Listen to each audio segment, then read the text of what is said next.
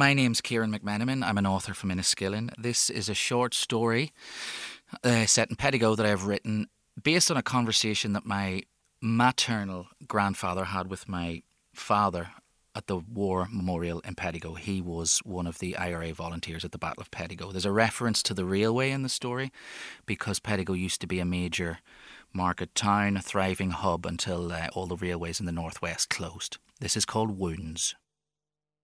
The stout sours in his mouth, so he lifts the whiskey and bleaches his palate. A car roars through the open door and a boy floats to the bar. 16 if he's lucky. Trousers flared, Provo hair. Something from further back in the eyes, though. When they stop with his own, he holds them. An old man and a boy, gazing at each other through an empty pub. Pettigo went to the dogs when the railway closed.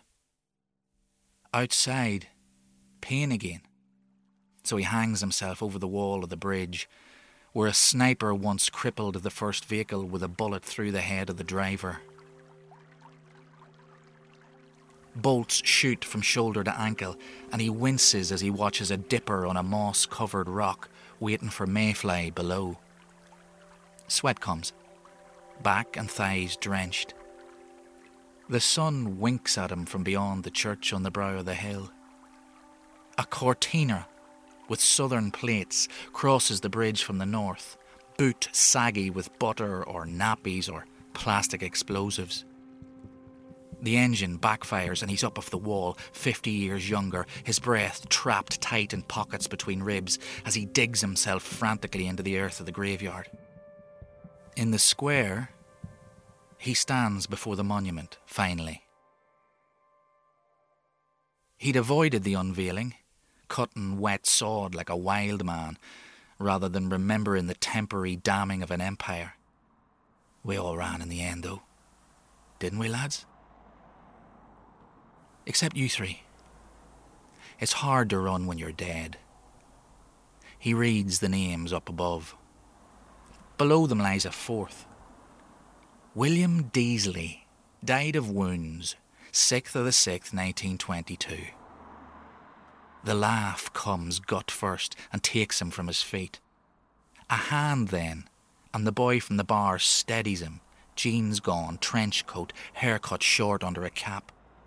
You're some boy, Deasley. Sure, you were shot by your own back in Donegal town. They double together from the joy of it.